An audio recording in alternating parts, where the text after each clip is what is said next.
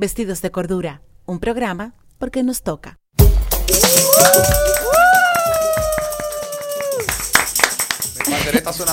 Sí, pareciera que sí, que no es vestidos de cordura, pero sí, hoy estamos vestidos de cordura y alegremente. Pues que bueno, estamos en plena Navidad, ya pasó Nochebuena, espero que le hayan dejado mucho Santa Claus para los que creen en eso. Y mucho calentado. ¿Verdad que sí? Y bueno, hoy es nuestro último programa del año y quisimos hacer una entrega así, media festiva, algo especial. Y bueno, aquí estamos acompañados con nuestros colaboradores más cercanos, quienes están ahí detrás de las cámaras siempre con el asunto de Vestidos de Cordura. Le damos la bienvenida. Bueno, como siempre está mi querido y adorado Grinch, Orlando. Saludos, buenas. Que le fue muy bien en Navidad. Además, Orlando cumpleaños en Navidad para colmo. O sea que, bueno, ya tú sabes. Y está nuestra querida Odeida. Hola, Odeida, bienvenida, que nos acompaña por primera vez aquí en los micrófonos. Pues gracias, para mí es un placer estar aquí. Odeida es que nos ayuda con las redes sociales y demás cosas. Y nuestro querido Rafa, que también viene aquí todos los martes. Saludos a todos, gracias por ponerme el micrófono hoy. Claro, aplaudan. No me aplauden, es porque yo tengo barba. Digo, siempre has tenido un micrófono abierto, ¿eh? Ahora ya, tú tienes uno personal ahí, exacto. Para que hable lo que quiera, ¿verdad? Y nuestro invitado de siempre, que ya es parte del grupo. Nuestro invitado residente, como yo digo. Exacto, nuestro residente ya, que quiere hacerse ciudadano, nuestro querido Daniel Santos. Hola Daniel. Quiero hacerme ciudadano, no, soy ciudadano vestido de cordura. Ah, bueno, pues ya se vistió de cordura, ¿verdad? Ya, es fijo aquí. Tiene que pagar impuestos aquí. Sí. Claro. Bueno, aquí está la cabina llena de panderetas, de sombreros, de plumas, de cosas. Y bueno, Rafa, el renegado hoy ni siquiera es Orlando, es Rafa, porque Orlando siempre está de renegado, pero por lo menos seguí yo aquí poniendo cosas de Mardi Gras en el micrófono. Decorando, sí. Bueno, yo no sé, por lo menos póngete antifaz colgado ese micrófono. Yo no sé lo que tú vas a hacer. Bueno, pues la idea de nuestro último programa es hablar un poco de cómo ha sido la experiencia de Vestidos de Cordura, qué ha significado para ustedes. Evidentemente yo tengo que empezar diciendo mi experiencia y les cuento que desde hacía mucho tiempo yo quería como iniciar un proyecto de un programa de radio que fuese así un espacio distinto, relajado. Y bueno, como quizás lo que nos escuchan no sabrán, pero la radio común, la que es no es por internet, sino la que conocemos de siempre, pues los espacios son muy caros. Y además si tú quieres algo entre semana, por lo regular te exigen que sea todos los días, no como podemos tener aquí en Única Radio, que tú puedes tener un programa que tú lo hagas solamente una vez a la semana. Entonces, se nos hacía muy difícil, tanto para Orlando, para mí, para otras personas que en un momento dado, porque esto duró mucho tiempo, ¿verdad? En un momento dado yo me acerqué, como vamos a hacer un programa de radio. Entonces, como que se nos hacía muy difícil ya tener una logística de comprar, de tener publicidad, de toda una producción semanal. Entonces, por eso nos encontramos como Única Radio algo como que nos caía como el anillo al dedo. Y entonces, bueno, primero era que teníamos muchísimo trabajo y nunca empezábamos ni sacábamos el momento. Pero para mí ha sido algo muy especial, no solamente un sueño hecho realidad de tener un programa de radio, un espacio, sino que algo que me ayuda a conocer muchos temas, a estudiar muchos temas y a relajarme también, porque como que tú tienes un objetivo que hacer todos los martes, desde que uno se levanta, tú sabes que tenemos el tema de Vestidos de Cordura. Bueno, de mi lado, y inicio dándole un par de payolas a mis otras colaboraciones radiales, iniciando por el espacio que tengo en la 91, en el programa 12 y 2 de Karina y de Sergio, y obviamente en Primera Toma Radio, ahí en Fidelity.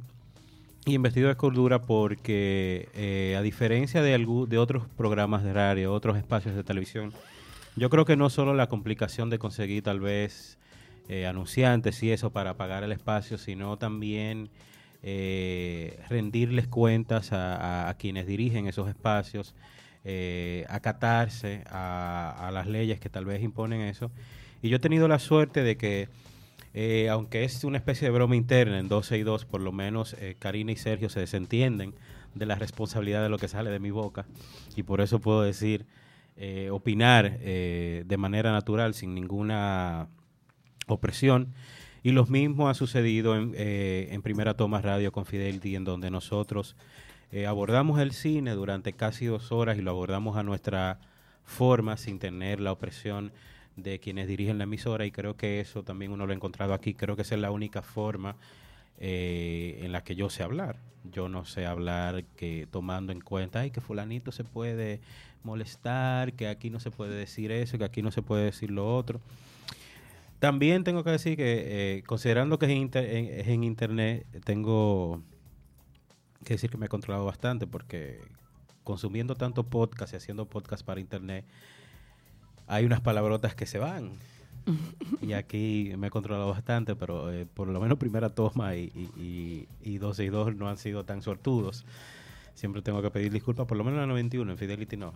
Pero no, básicamente eso. Aquí yo entiendo que hasta ahora no hay una responsabilidad comercial de quienes están en la cabeza de Única Radio que choque con los pensamientos de nosotros.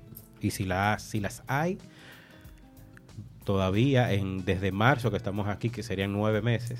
Sí. Ya estamos ya hoy casi en labor de estamos saliendo parto. la barriga. Yo creo que no nos la han hecho, no nos la han hecho sentir. Entonces nada, básicamente eso es encontrar otro espacio y también en donde hablar de otras cosas, donde aquí se ha hablado muchísimo de música, se ha hablado muchísimo de política, de sociedad, de cultura, de videojuegos, de todo. Aquí se ha hablado de todo y creo que nada, es otro espacio para uno expresarse. Rafa, cuenta. Primero agradecer por darme la oportunidad de ayudar y poder dar mi colaboración, y aunque yo siempre salgo parte atrás, estoy backstage. Exacto. La experiencia ha sido muy buena, muy gratificante, entre tanto lo aprendido como como dijo Orlando, o sea, es un espacio totalmente diferente, y como tú dices también, Claudia, o sea, aquí uno se puede expresar y los temas se tocan de una manera totalmente fuera del cajón que se maneja en radio y televisión tradicional. O sea, la experiencia ha sido sumamente buena y súper contento con ustedes como siempre. Aunque nos matemos por otro lado, aquí las cosas son chéveres. Bueno, aquí también nos matamos realmente. Sí, pero Guillao, Guillao. Y cuéntanos, Odeida, nuestra querida Ode, que resuelve a larga distancia, pero resuelve. Bueno, pues ha sido una experiencia gratificante también. Desde el primer día que me contaste que la idea que tenías, pues lo vi muy chévere, muy genial, porque incluso me pareció muy novedoso el nombre y tal, porque como que se sale de lo normal. O sea, tú a la cordura te la quieres vestir de muchas cosas. Entonces, realmente, irónicamente es la primera vez en cabina, pero siempre desde donde quiera que estoy, que me toca cubrir las redes, pues vamos a decir que me he educado en muchos temas, porque me toca estar atenta a cada cosa que dice cada uno, para entonces poder postearlo inmediatamente, especialmente en el Twitter, y realmente están haciendo un programa de verdad digno de escuchar. Para mí es de verdad un placer ser parte de Vestidos de Cordura. Bueno, y ¿cómo se llama? Y nuestra nueva adquisición, el hombre que llegó aquí, no, porque que todo, señora, que no se va. Él llegó y no se va. No se va. Bueno, lo que pasa es que tú sabes que nosotros competimos con su universidad, entonces ahí tenemos ese problema, cuando nos sentimos abandonados, cuando coge materia a la misma hora de Vestidos de Cordura. Pero cuéntanos, nuestro querido Daniel Santos. Bueno, como los oyentes saben, yo vine aquí de invitado. Y realmente como esos primos, Orlando, que uno lo invita a la casa. Que uno lo invita a la casa y 6 meses después están ahí tirados en el mueble. Como Dupri. Bueno, realmente a mí me encanta el concepto del programa. Realmente voy a ser egocéntrico como siempre, y parece que Claudia se metió en mi cerebro y lo hizo realidad antes de que yo lo dijera. De que demasiado buena una idea para no venir de mí. Oye, qué fuerte.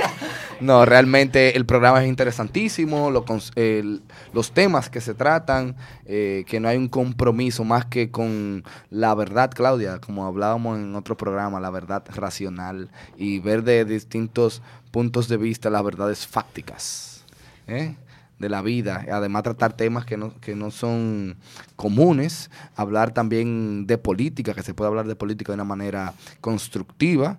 Exacto, no partidaria necesariamente. Exactamente, y además tantos temas sociales que trata Claudia y culturales que son interesantísimos. Me quedé enamorado de este programa y se nota. Ya. Ustedes saben que de los programas favoritos de ustedes, señores, yo no sé, pero a mí hay uno que me quedó muy marcado, que fue el que más me sorprendió, que fue el programa de los memes, que fue con nuestro querido Samboy. Sí, me sorprendió mucho, porque yo me acuerdo cuando Samboy nos llama y me dice, Claudia, yo quiero hacer un programa con ustedes sobre los memes, que invito a quienes nos escuchan, sobre todo, si hay un tema que les gustaría que tratáramos, no lo pueden hacer llegar por las redes, y ustedes saben que en la página de nosotros, vestidosdecordura.com, también tiene un buzón de contactos y eso, y estamos en Instagram, estamos en Twitter. Entonces, yo me sorprendí porque yo pensaba como que íbamos a hablar de algo de que está sucediendo en el momento, de eso de mandar memes, de una moda, y cuando viene Alejandro y nos cuenta que no, que eso no es nuevo, que el tema de la memética es toda una ciencia que tiene que ver parecida a la genética. Óyeme, yo le empecé a encontrar un sentido totalmente distinto y yo me quedé bien sorprendida. Yo creo que eso ha sido uno de mis programas preferidos, y la participación de este muchacho, ay Dios mío, ay que muy amigo tuyo. Manuel. De Manuel Betances, que está exacto. varias veces, realmente. Sí, realmente ha sido muy interesante, él ha venido aquí como 3 o 4 veces. Pulsar Beta. Exacto, Pulsar Beta, a quien le mandamos un gran fuerte abrazo. Y nos hizo un programa excelente, sobre todo el que transmitimos de la Feria del Libro. Sí, eso te iba a decir, para mí ese es mi favorito, que lo hicimos en 2 porciones. Tuvimos la oportunidad de hacer 2 horas ese día desde la misma Feria del Libro. Hablamos con él sobre la influencia de la literatura en la música. Un ejemplo es cómo los salseros utilizan pequeños versos de poesías para o adornar su propia poesía o adornar sus canciones. Como artistas también, como Serra, destacamos que uno de sus álbumes más reconocidos es la poesía de Miguel Hernández cantada, que todo el mundo entiende que hay canciones como La Saeta, como ahora se me puso la mente en blanco, pero hay muchas de las canciones más conocidas de Joan Manuel Serrat que no son de él. Hablamos también en ese momento de lo que fue el Nobel de Literatura. Se me fue el nombre también de este cantante, borrando que estoy. De Bob Dylan, exacto. Y todo el debate que se armó en el asunto de que si la música era poesía y no, y ahí como que hicimos claridad sobre todo ese punto. Y luego terminamos hablando con Pedro, nuestro querido Pedro, el escritor de Rainbow. Yo estoy borrándolo todo, a mí se me acaba de olvidar Cavilla, el apellido. Lo que sí no se me olvida es el nombre de la amiga tuya, de su esposa. Guara. Y también de Guara. Estuvimos hablando de lo que es educar con literatura desde pequeños, y lo importante es que los niños se enamoren de las historias. No, y cómo aquí en otros países latinoamericanos se han concentrado tanto en meterle a uno la literatura localista desde pequeño, que hace que hay muchas personas le cojan odio a la literatura, se alejen de la literatura, o sea, todo este tiempo, qué cosas añejas, qué María, qué Enriquillo, qué cosas añejas, María, qué María, qué Enriquillo. Ni siquiera de aquí. Pero entonces, tú te quieres suicidar cuando tú lees María. Entonces, hablábamos de cómo utilizar, cómo han pasado los tiempos y cómo también hay una atracción ahora con todo el boom desde hace 10 años de la película de superhéroes. ¿Cómo se puede utilizar las historietas que se utilizaron hace muchísimos años? Yo comencé leyendo historietas y de ahí parte mi gusto por la literatura, por leer. Entonces, ¿cómo se puede utilizar no nada más las historietas de superhéroes, sino el boom de la década pasada de las películas de Harry Potter y cómo ellos hablaban de cómo utilizaban también Harry Potter y todo eso para hacer que los niños y las niñas y los adolescentes se enamoraran de la literatura? Porque tú no puedes, porque sea un clásico, porque sea algo local o porque sea algo del país, meterle a un adolescente over a los 13 años, por Dios, o a los 12. Y antes de eso, que cosas añejas, que leer, claro. Pero por Dios. Bueno, señores, yo les digo a todo el mundo que entren a nuestra página vestidosdecordura.com y ahí están todos nuestros podcasts. Además ya tienen los títulos, o sea que lo pueden elegir de ahí. Y tú, Daniel, ¿cuál ha sido el programa que te haya gustado más? Bueno, no sé si fue porque seré el primero, pero derecha izquierda para mí fue interesantísimo. Para mí también. Derecha izquierda dio la oportunidad de que nosotros mismos aprendiéramos muchísimo en la construcción de ese programa. Y claro, el programa de la cerveza me encantó. Sí, no malinterprete. Yo creo que ese fue el preferido de nuestra querida oyente de siempre, Maribel Álvarez, a quien le mando un abrazo. Porque el programa de la cerveza, yo lo vi más desde el punto de vista político y económico, que la parte que tal vez más ejecute, que es la parte etílica. Exacto. Pero me interesó muchísimo y ver cómo ellos con esa pasión hacen empresa de lo que les gusta, sin embargo que tan difícil se le hace emprender en la República Dominicana a las personas, a los emprendedores. Sobre todo con algo que tiene un concepto que es nuevo, porque tú lo quieres, o sea, como ya las empresas que fabrican alcohol son por lo regular ya masivos y grandes y tienen una serie de estándares, pues entonces tú vienes con algo que es artesanal, casero, y no sabes cómo lo vas a introducir en el mercado, y te quieren poner a que tú como que los estándares de cosas ya a mayor grado, y se le hace muy, muy difícil emprender. Eso es un tema muy interesante que yo creo que con el asunto del emprendimiento el año que viene tenemos que darle más. Sí, hay que tratar ese tema porque me imagino, porque si ese fue el caso hablando en tema cultural de las cervezas y la parte que ellos nos trataban, imagínate tú qué otro tipo de empresas, de nuevas empresas, de freelancers, por ejemplo. Yo siempre digo que cuando el presidente dice y los políticos dicen que no hay sombrero para tantas cabezas, lo cual es cierto porque el Estado no puede emplear a tanta gente como quisiera tenerlo porque nadie quiere tener desempleados en su país, hay que buscar siempre la manera de ayudar a todo el que quiere emprender y no ponérsela en China porque eso es algo muy importante para el desarrollo de un país. ¿Ahí te gustó también más ese de la derecha izquierda? Sí, ese fue uno de mis favoritos porque realmente yo estaba un poco confundida con la terminología porque siempre le han vendido a uno que la derecha, ¿verdad?, es lo mejor o whatever. No es que soy de izquierda ya como ustedes, pero cada visión de lo que yo tenía acerca de la izquierda, pues cambió radicalmente. Otro programa que me gustó mucho fue cuando pasó el eclipse, que tú contaste de la experiencia. Sí, buenísimo. Un saludo a Carls Peña. Sí, Carl también, que ha venido 2 veces. Sí, ese me gustó mucho, lamentando mucho que no se pudo aprovechar tanto aquí, o no se pudo ver porque llovió. Aquí en Santo Domingo. En Santo Domingo, pero me gustó muchísimo también. Y me gustó mucho también el que hicimos hace unas semanas, que vino una joven que hablamos sobre los feminicidios, ese tipo de cosas. De verdad, muy interesante. Me gustó bastante. Ya. ¿Y tú, Rafa? Bueno, además del de la cerveza. No, el de la cerveza es algo claro, realmente. Es algo un poco obvio, porque estamos conscientes que la cerveza es buena y realmente es buena. Como lo dice Daniel. Ahorra agua, bebe cerveza. Sí, algo así. Y sus efectos son mejores. No, lo que dice Daniel, o sea, yo lo vi bastante desde ese punto de vista, porque son modelos de negocio nuevos, son emprendimientos, y y aquí es difícil empezar con ideas nuevas, sobre todo esa de hacer cerveza artesanal. Es todo un caos, tanto como ellos lo proyectaron, como a nivel de cliente, a nivel laboral, o sea, es algo increíble. Y también me gustó mucho el que tuvimos con Moro Studio, que fue realmente...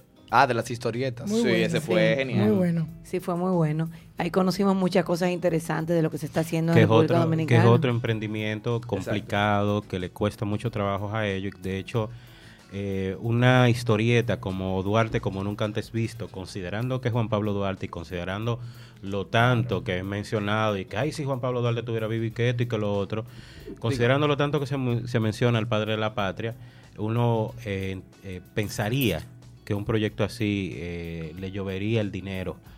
Lo y que no pasa fue así, que se si hizo de con Trujillo, tal vez vende más. Exacto. Entonces lo hicieron con crowdfunding, que en gran parte, bueno, Daniel, tú me dijiste que tú fuiste uno de los apoyadores allí. Claro. Bueno, a propósito,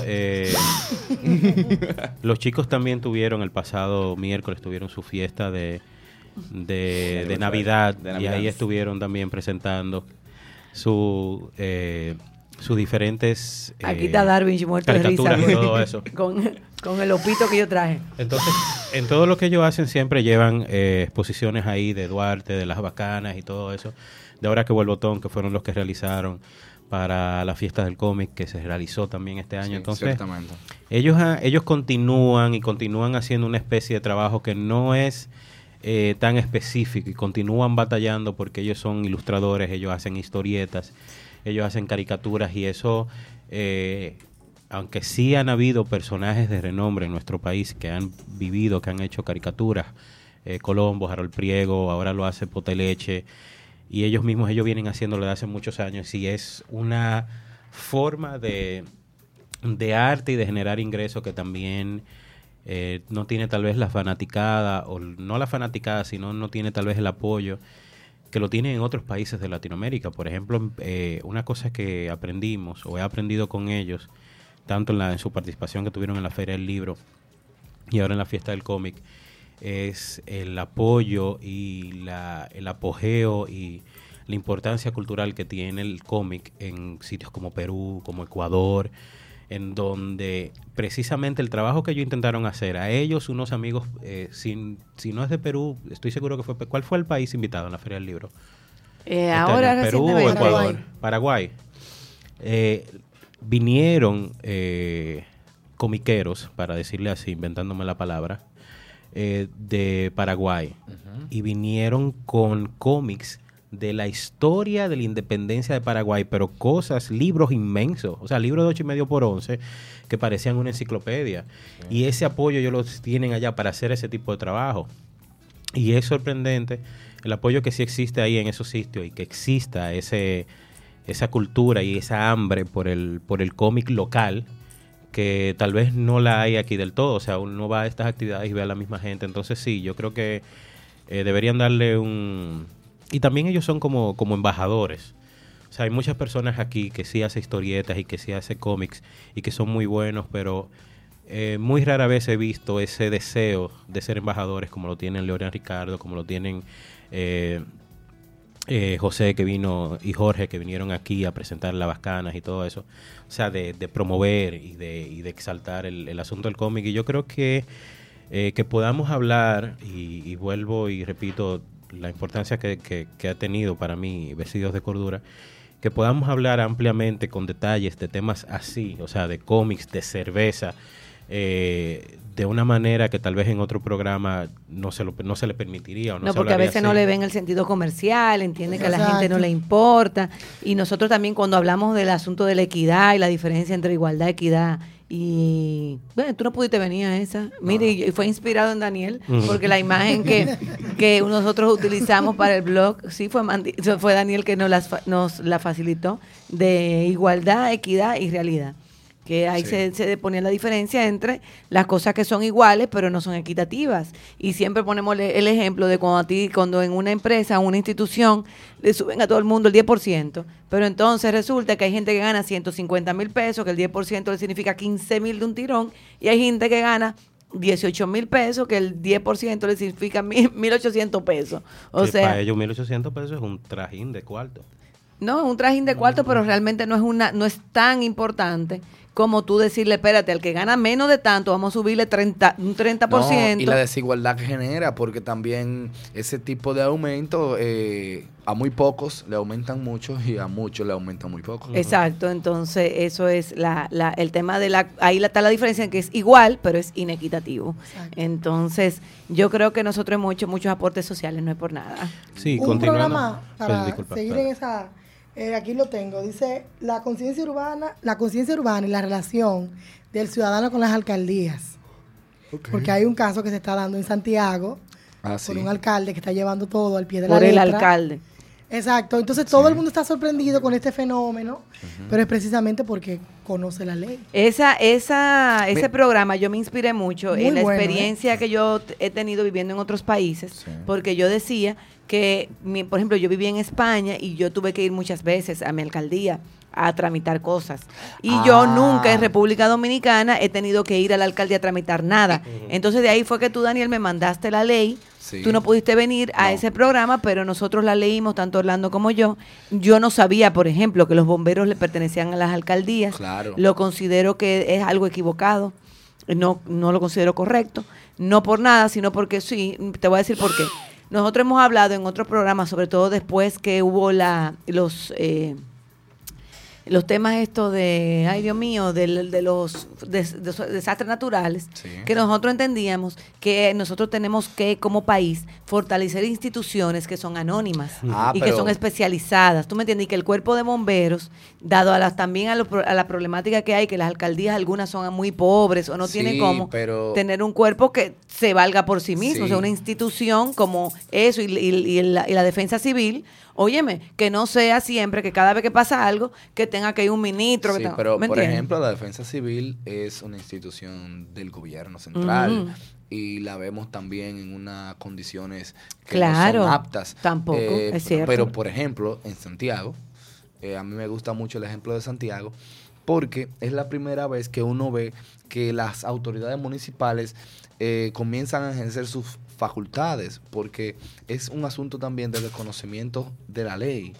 La ley municipal y hay otra ley, que es la ley que se llama de la relación de los ciudadanos con la administración pública, que es una ley prácticamente nueva, porque es la 107-07, que es una ley que habla de las facultades reglamentarias que tienen las instituciones públicas, y habla en una parte de las instituciones municipales. Y sería interesantísimo, Claudia, que después que inicie ahora el año, hablemos de, por lo menos no tanto de la parte municipal, sino de esa ley 107-7, porque ahí uno se dará cuenta de por qué a veces uno dice, pero que hay una institución que es tan poderosa y hay otra que parece ser tan ambivalente, y eso tiene un sentido legal. Hay empresas que son centralizadas, otras que son descentralizadas, unas que son concentradas y otras que son desconcentradas. Y son 4 rangos que tienen en la administración pública las instituciones, todas del Estado completo, que por ser de un tipo o de otro,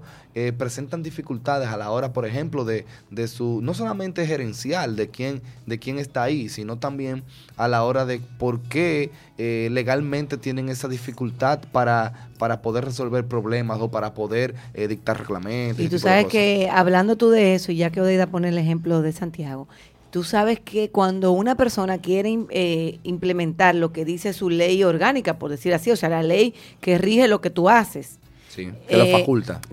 Que te faculta, entonces, oye la tendencia de algunas personas, es que tú eres un malcriado.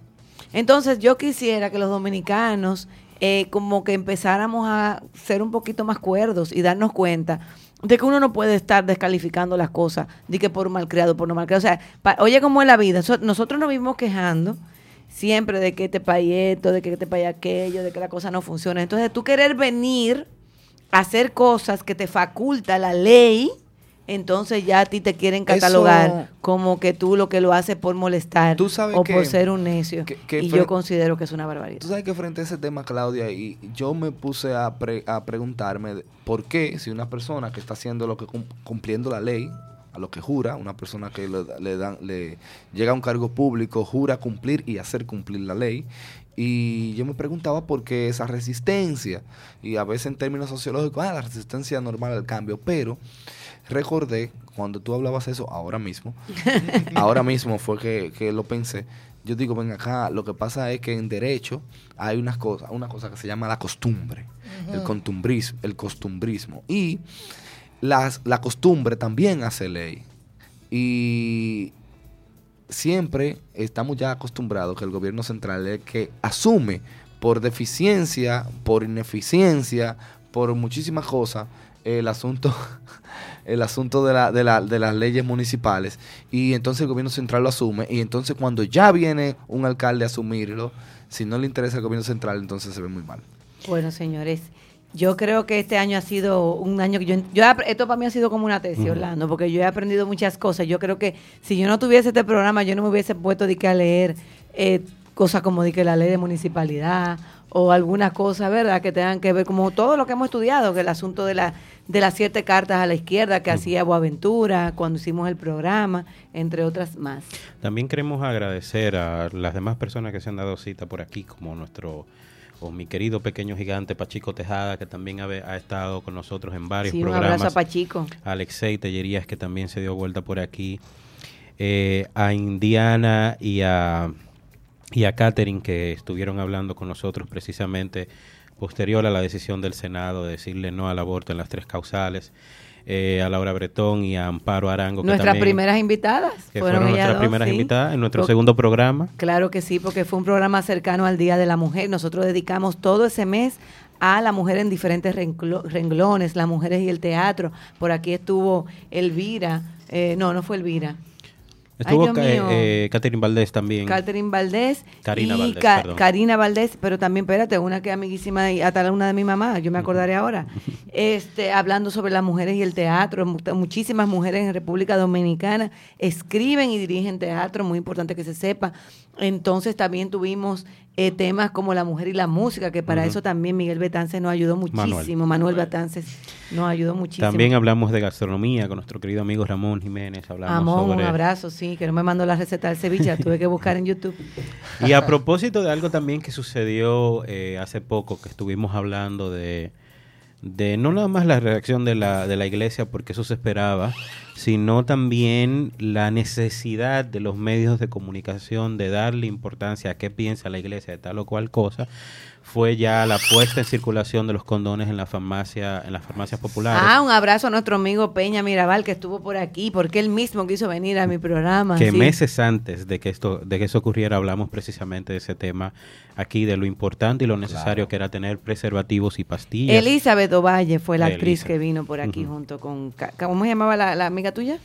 Karina Valdés. Karina Valdés, ellas dos vinieron aquí a este programa. Entonces, sí, tocamos increíbles temas, creo que la mayoría son invitados que probablemente se darán cita de nuevo en lo que será el 2018, porque además de invitados y personas disponibles para todos estos tipos de debates, también se han convertido, o siempre han sido, buenos amigos de nosotros, y yo creo que ya vamos preparando nuevos y más interesantes debates para el 2018, pero quería agotar la última media hora del programa sobre un tema que en los últimos días o en las últimas semanas siempre dijimos que íbamos a tocar y nunca tocamos, que es obviamente la cultura del dominicano en las Navidades. Ay, ¿verdad que sí? El asunto de las canciones navideñas, y también cuáles son nuestras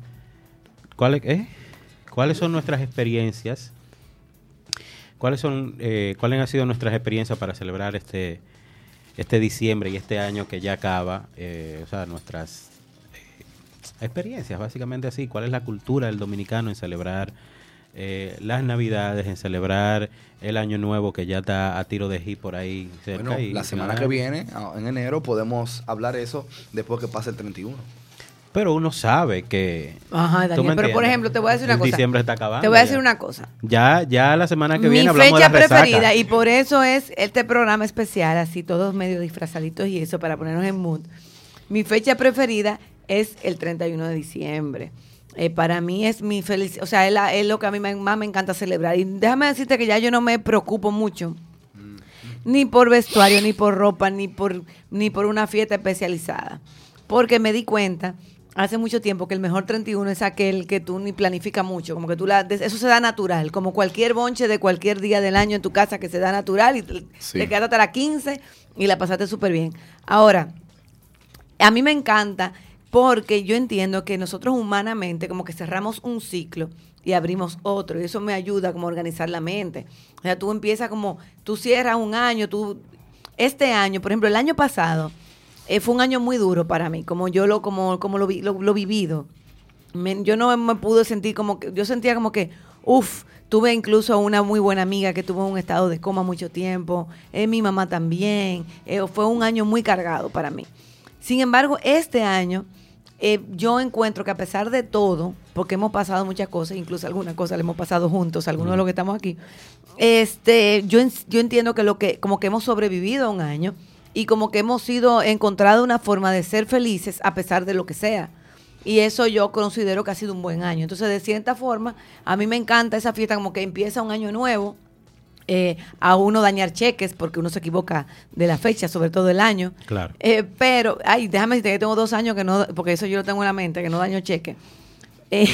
Pero a mí me encanta, esa es mi fiesta preferida. La Navidad en sentido general, ¿qué te digo? Yo he aprendido a disfrutarla.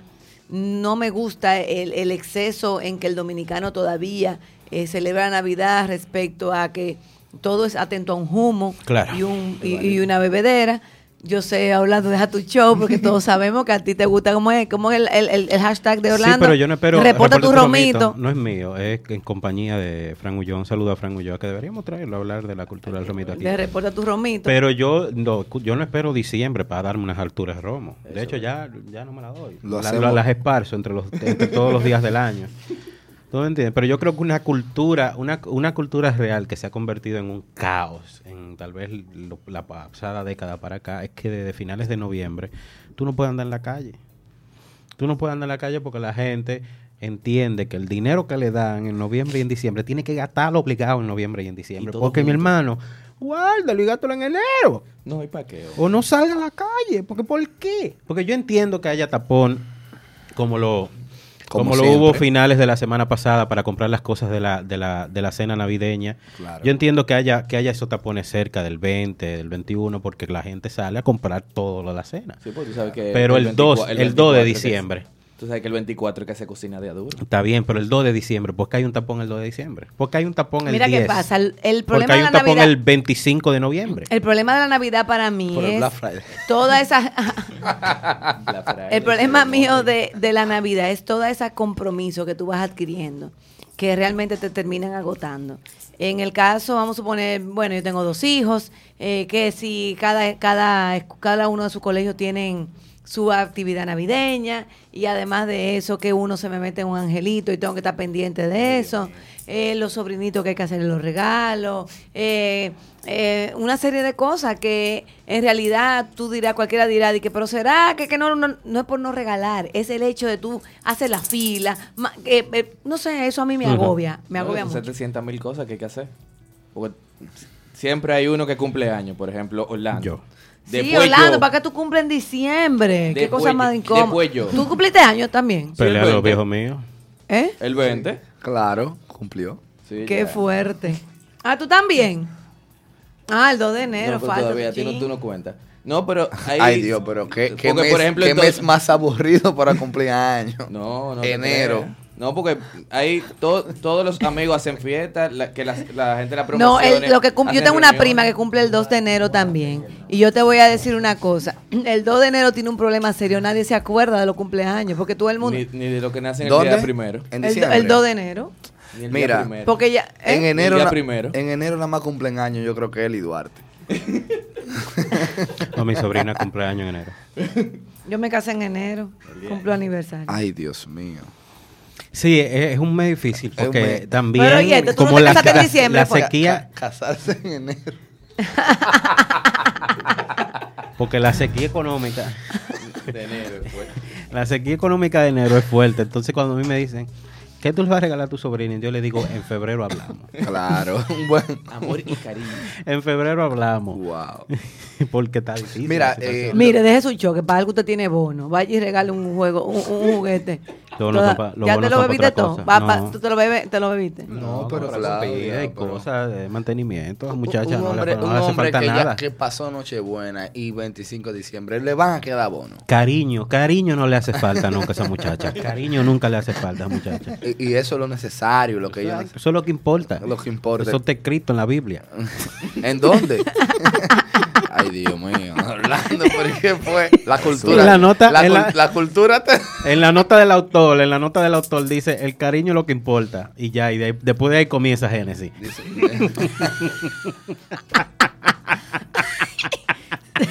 Pero ¿Qué forma de terminar el año? Es vestido de cordura todo el tiempo. Pero sí, Claudia tiene un problema también porque todas las canciones que ella lo dijo, nada Sí, más hablan de ella lo ha bebedera. mencionado varias veces. De hecho, yo hincapié sobre eso. sobre Claudia las canciones Porque navideñas. nosotros somos amenos. Claudia tuvo un diciembre histérico con eso de las canciones. Y yo, vamos a beber. Vamos a beber. Y Claudia, es que yo no soporto estas navidades en mi país. Y en España, en Francia, hasta en Estados Unidos. Es que eso es parte de la experiencia de ser dominicano. Claudia. Eso es parte de la experiencia.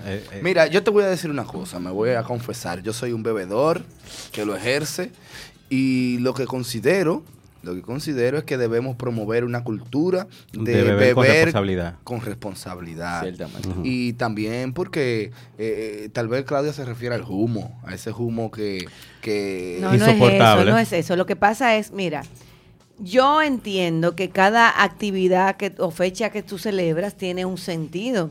Claro. Y la Navidad realmente tiene un sentido, se llama la natividad, o sea, es un tema que bueno, ahí pues, incluso ya es un tema un poquito largo y quizás un poco, vamos, controversial, porque sus orígenes son paganos. Claro. Lo que pasa es que la iglesia romana, ¿verdad? Católica y romana, pues entonces adopta esas fechas como el día de nacimiento Tú de sabes, Cristo. el pan y el circo. Perfecto. Entonces, si tú celebras la Navidad, ¿me entiendes? Que es una fiesta religiosa. Yo no estoy diciendo que no bebas, porque si podemos ver toda la fiesta, la noche de San Juan se bebe, la noche de San Patrick se bebe. O sea, hay un tema que si tú te pones a analizar, es que la Iglesia Católica por muchos años ha ido tomando fiestas paganas y la ha ido santificando, pero eso no es el tema. Fiesta de romo y le ha ido dañando. Exacto. Sí, es que O sea, ella quiere decir que son fiestas religiosas y le metimos romo. No es al revés. Ya Es no, que eran fiestas de romo y le metieron no le religión. metían iglesia. Está bien, me parece muy bien, pero ya cuando llegaron aquí a conquistarnos, ya eso existía. Ahora, Pero cuidado si fue yo por no voy a negocio, ese cuidado si tema. fue por negocio. Yo no voy a ese tema. Yo digo que hay cosas, por ejemplo, la Navidad yo entiendo que es una fiesta incluso hasta un poco infantil, porque son los que más disfrutan, que sus regalos, que la no sé qué. Entonces, esa cultura de que hay que bebérselo todo, y que todo es beber, beber, beber, y toda la canción es beber y beber y comer, yo considero que es un poco exagerado, que hay otras canciones también bonitas y cosas, que no puede ser todo el tiempo ese merengón. No sé, es mi Yo asunto de que yo como entiendo que que es una parte presión.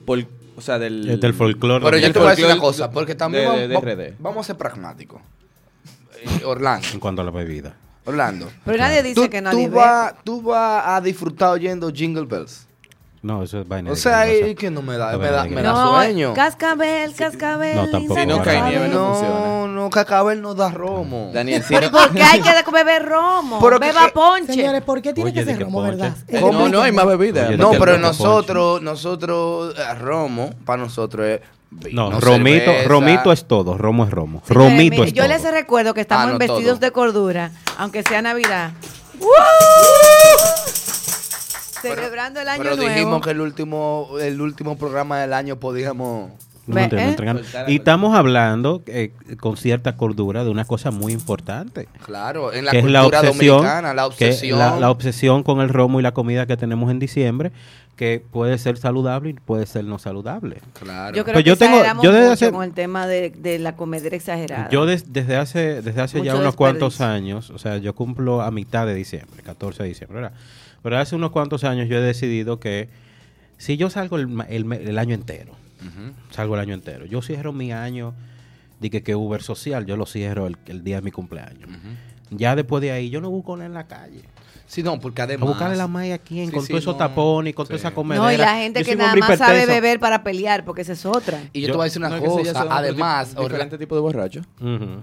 creo que Orlando me dijo el otro día que un asunto es que uno es prudente cuando bebe. El asunto es que tampoco uno se va a someter a la imprudencia de un borracho Claro. o de otro borracho, ¿tú entiendes? Hay que ser prudente. Pero yo sé que Claudia, nosotros nos fuimos, yo creo que nos dejamos llevar, Orlando. Claudia lo que habla también es de que hagamos conciencia de que el consumo exceso de alcohol hace daño y también de comer de una manera mala. Comemos mal. También, mira, hay algo que, y me va a excusar Manuel Betance, disculpa, Rafa, te doy la palabra ahora, disculpa que te interrumpí.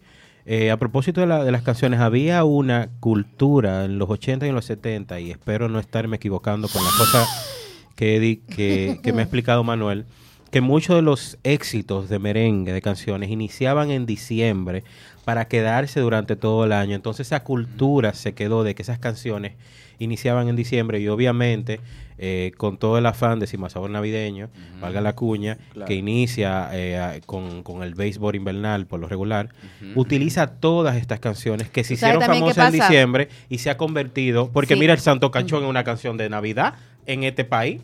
Mira, un clásico. Y bueno, sí, el Santo Cachón es la todo de... lo que canta el la guacherna. La guacherna del carnaval. Sí, lo que pasa es, para mi experiencia, ¿verdad? De que yo viví en los años 80, mi niñez, me recuerdo que como me iba a pasar las Navidades a La Vega, donde mi familia de padre, pues entonces se usaba mucho el tema de las fiestas, o ya veíamos mucha televisión. Entonces los grupos de merengue que tuvieron su gran auge, cuando ese boom que hubo en los 80 de grupos tanto de merengue como grupos juveniles, así como los chicos y los chamos, pero aquí teníamos mermelada, Jambo, que teníamos un grupo, hubo una serie, de verdad hubo un boom de eso.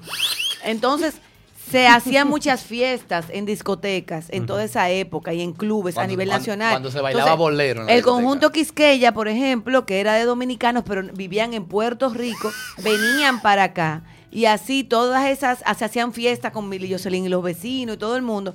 Y se usaba mucho poner, y de ahí que viene esa cultura, de que de eso de que también que tú escuchabas esas canciones en diciembre. Exacto, y todo ellos el aprovechaban tiempo. y lanzaban discos nuevos y quedaban pegadas el año entero, pero después eso se convirtió en una cultura de que esas canciones son de que lo da de que específicamente en Navidad. Y entonces hacían especiales en la televisión, en todas las emisoras que había, hacían especiales, bueno, pues eso, de muchos merengueros y muchas cosas típicas, y eso se quedó. Pero yo no sé si tú te acordarás, en nuestra vida laboral, Orlando, que una vez recibimos unas personas para un seminario que hicimos que vinieron de México. Entonces, la persona que estaba encargada de transportarlas, había un joven, un chico, de transportarlos a ellos, a ellas y a ellos, a ellas y a él. Pues le puso inmediatamente una sabor navideño. Y es que estamos en Navidad y esta gente que viene de México se lo quedan mirando. Porque estamos en octubre. No solamente, era noviembre. No, era en octubre, principio de noviembre, una cosa así. Sí, pero la idea era que para nosotros esa es música de Navidad, sí, pero para cualquier otra gente que llegue y no oiga el burrito sabanero, Blanca Navidad, va, como que a las arandelas o cualquier, aunque no sea de tu país, la canción, tú te sientes que cómo va a ser posible que vamos a beber, vamos a gozar. Eso es una canción navideña para un mexicano que viene al país y dice, ¿qué es lo que está pasando aquí? Le choca, eso es... Es chocante, entonces. Yo estoy vestido de locura. No, ya vemos. Pero también igual para uno es chocante porque nunca esas canciones típicas navideñas, entre comillas, fueron full de uno. O sea, yo nunca escuché como algo de que full navideño, cascabeles y todas esas cosas así. Yo y actuaba en obras de teatro en el colegio. Claro, como todo. Y no ¿Y había tú nunca había oído cascabel? Sí, pero no era como que ay, llegó la Navidad, vamos a escuchar cascabel. No. O sea, eso no fue nunca a ti no se te mete ese espíritu navideño. El merengue y la salsa siempre fue como parte del himno navideño desde a mí hay que ponerme la misma pela hechizante. En mi época de niña se utilizaba mucho, que eso todavía se usa, pero no tanto como entonces. Se utilizaba mucho las mañanitas. Entonces, que tú te levantabas de madrugada, habían unos vecinos que habían organizado las mañanitas, eran como así como ir de casa en casa, en aguinaldo. Entonces, por la mañana, pero empezaban como a las 5 de la mañana. Ahora se hace de madrugada. Exacto, madrugada. Es que tú vives en Ciudad Nueva, por ahí, ¿verdad? En la zona colonial. En la zona colonial. Bueno, pero yo era de Ciudad Nueva. Sí, son cosas diferentes, la divido una calle. Sí, porque de la Paluincado para allá ustedes son de que zona colonial. Claro. Pero yo vivía a una cuadra de la Paluincado. Hay un chisme aquí. Hay un chisme. Sí, hay una frontera entre Ciudad Nueva y zona colonial. Porque yo soy santiaguero y no entiendo de que... mira, eso es... Para mí todo es zona colonial. No. O sea, ellos marginan a lo de Ciudad Nueva. Sí, zona colonial. Ellos son foráneos. No te pares nunca en el Parque Independencia a decir eso. ¿O No. sí? Fíjate que toda la parte donde está La parte más la fea. palo hincado para hasta cuando empieza ya toda esa zona del Claudia, cementerio por ahí, eso es Ciudad Nueva. Eso es para los oyentes, porque yo no estoy entendiendo nada. Mm. No sé cómo se llaman las calles en la zona colonial. Bueno, En la zona colonial. te vamos a dar un tour un día. Por... Te No, vamos a yo dar- la he andado Busquen toda. Google Earth y para Te los que vamos no a ir. nos escuchen, busquen la calle Palo Hincado y van a ver que si van hacia el este de la Palo Hincado, todo eso ya es la zona colonial. No, pero un mapa. No, Bueno, pero ajá. Yo te lo voy a poner más sencillo. Vamos a ir un día rodando para la zona y yo te voy a decir Sí. que aquí es que comienza la zona. Ya tú te vas a ubicar. Yo me imagino, porque soy asiduo visitante del lugar, sí, porque tú sabes, son Claro. asuntos de clases sociales, Ujú. pero tú viste como este hombre dijo, no, espérate. No. O sea, eso es como tú eres de Santiago, no, él es de San José la Mata. O sea, No, mira, son 33 Santiago años otra viviendo cosa. ahí. No, espérate. igual como hay un conflicto entre zona universitaria y Gaco. Mi edad. Ah, sí, ese sí yo me lo sé, son Sí. universitarios y Gasco. Ay. O sea, Gasco Bueno. es lo más, ¿verdad? Bueno, resulta que en esa zona, tanto en la zona colonial como en Ciudad Nueva, se utilizaba, que todavía se mantiene porque son muchas personas que tienen muchos años viviendo ahí. Entonces se van de casa en casa cantando villancicos. Lo que pasa- Merengueado. Lo que pasa es, podrán ser merengueados, pero son villancicos. Y uno de los más famosos siempre fue a las arandelas. Ujú. A la Es un zarandela. clásico. Exacto. Ey, y yo creo que ni siquiera es fuararara. dominicano, Sí, las ¿verdad? arandelas. No. Pero la parte de allá adentro veo, allá ¿verdad? adentro, un bulto tapado. No era un sé si lechón. será un lechón asado. Me imagino que sí, que le pusieron letras para aplatanarlo. No, Pero ¿por no, qué allá tan- adentro veo un bulto tapado. No sé si será Orlando acotado. O bueno, un lechón asado. Pero ¿cómo hay un lechón asado dentro de un bulto tapado? Bueno, el bulto tapado, me imagino que lo que significa que ven algo, o sea, una silueta. Pero exacto, no necesariamente una No es un mochila. no es un bulto con Juanita, su no es zipper, necesariamente sí. una maleta, Juanita. Porque un bulto tapado, pues tú me entiendes. Sí, no, Ujú. bueno, sí. Estamos vestidos hoy de locura. De locura. No, porque- ningún vestido de locura. Dejen No. su vaina. Cerrando el año. Cerrando un el vestido. Porque de ahora, cultura. yo tengo una pregunta. ¿Cuál? Porque tú mencionaste, ¿y dónde está Jocelyn, la que trabajaba con Mili? Ay, que ya se metieron a religiosa y Jocelyn dejó y ya el Mili luego se salió de la religión. Es y siguió. pastora, ella es Ella es pastora. pastora. Jocelyn. Sí, Mili, Jocelyn y los vecinos. Ah, y los vecinos, entonces. Los vecinos andan por Los ahí. vecinos se Eran lo dividieron. que tocaban, era como por ejemplo Wilfrido Vargas y los beduinos, que eran lo que tocaban. Pero igual también ese conjunto, a partir de casi la mitad de los 90, igual todo ese conjunto de canciones queda como algo nostálgico, porque también Diciembre de Nosotros ha sido para las personas que se emigran, fueron, que se por fueron. eso volvió Regresan. Juanita. Que es una Claro. canción colombiana para que todo el mundo sepa, Entonces, que crea que es La dominicana. mayoría de merengue son de Colombia que vienen. Son No de otro tanto lado. como la mayoría, no, pero vamos a decir que No, mucho. una gran Pero igual apela mucho a la nostalgia, esa gente venir escuchando todas esas canciones, y por eso han quedado la mayoría de estas canciones festivas, que obviamente la fiesta es comer mucho y beber mucho, han quedado como cosas parte de. icónicas de la Navidad dominicana. Sí, parte de la experiencia dominicana.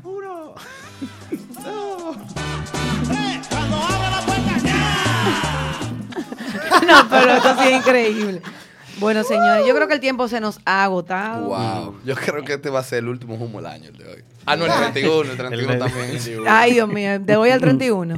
Bueno, por aquellos 31 que uno se fue el 31 y llegó el día 2 o el 3. claro. De esos tiempos pasados, yo hasta escribí en mi blog una vez de un famoso 31 que tuve yo en Barcelona, ¿cómo era que se llamaba ese blog mío?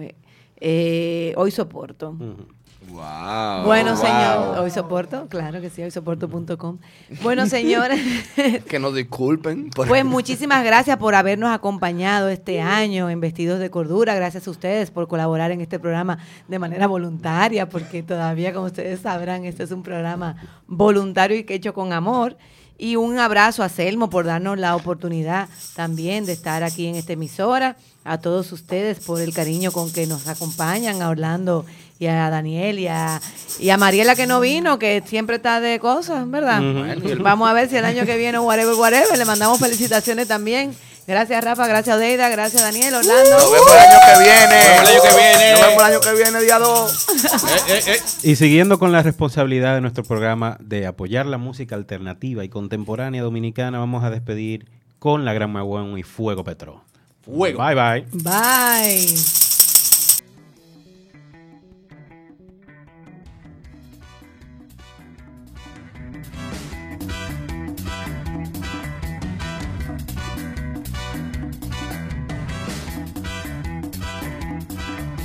el fuego, fuego, fuego, fuego, Pedro, Pedro, Pedro. Y con el fuego, fuego, fuego, fuego, Pedro, Pedro, Pedro. Fuego, fuego, fuego, fuego, Pedro, Pedro, Pedro. Y con el fuego, fuego, fuego,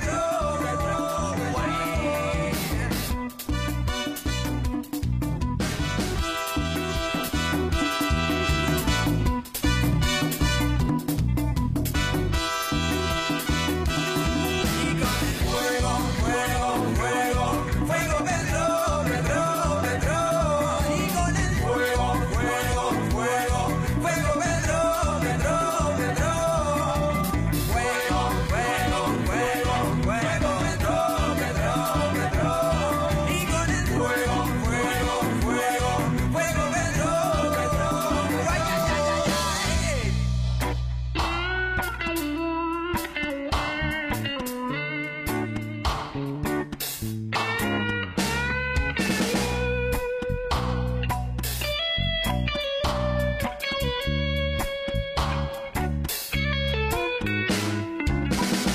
empezando a sentir la movida, con una voz que gritan pura vida.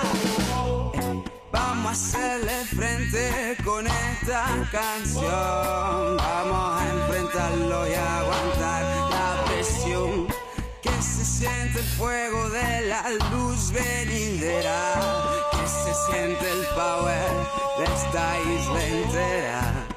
Con estos pasos, con esta emoción, cáigale atrás a la gran mahón.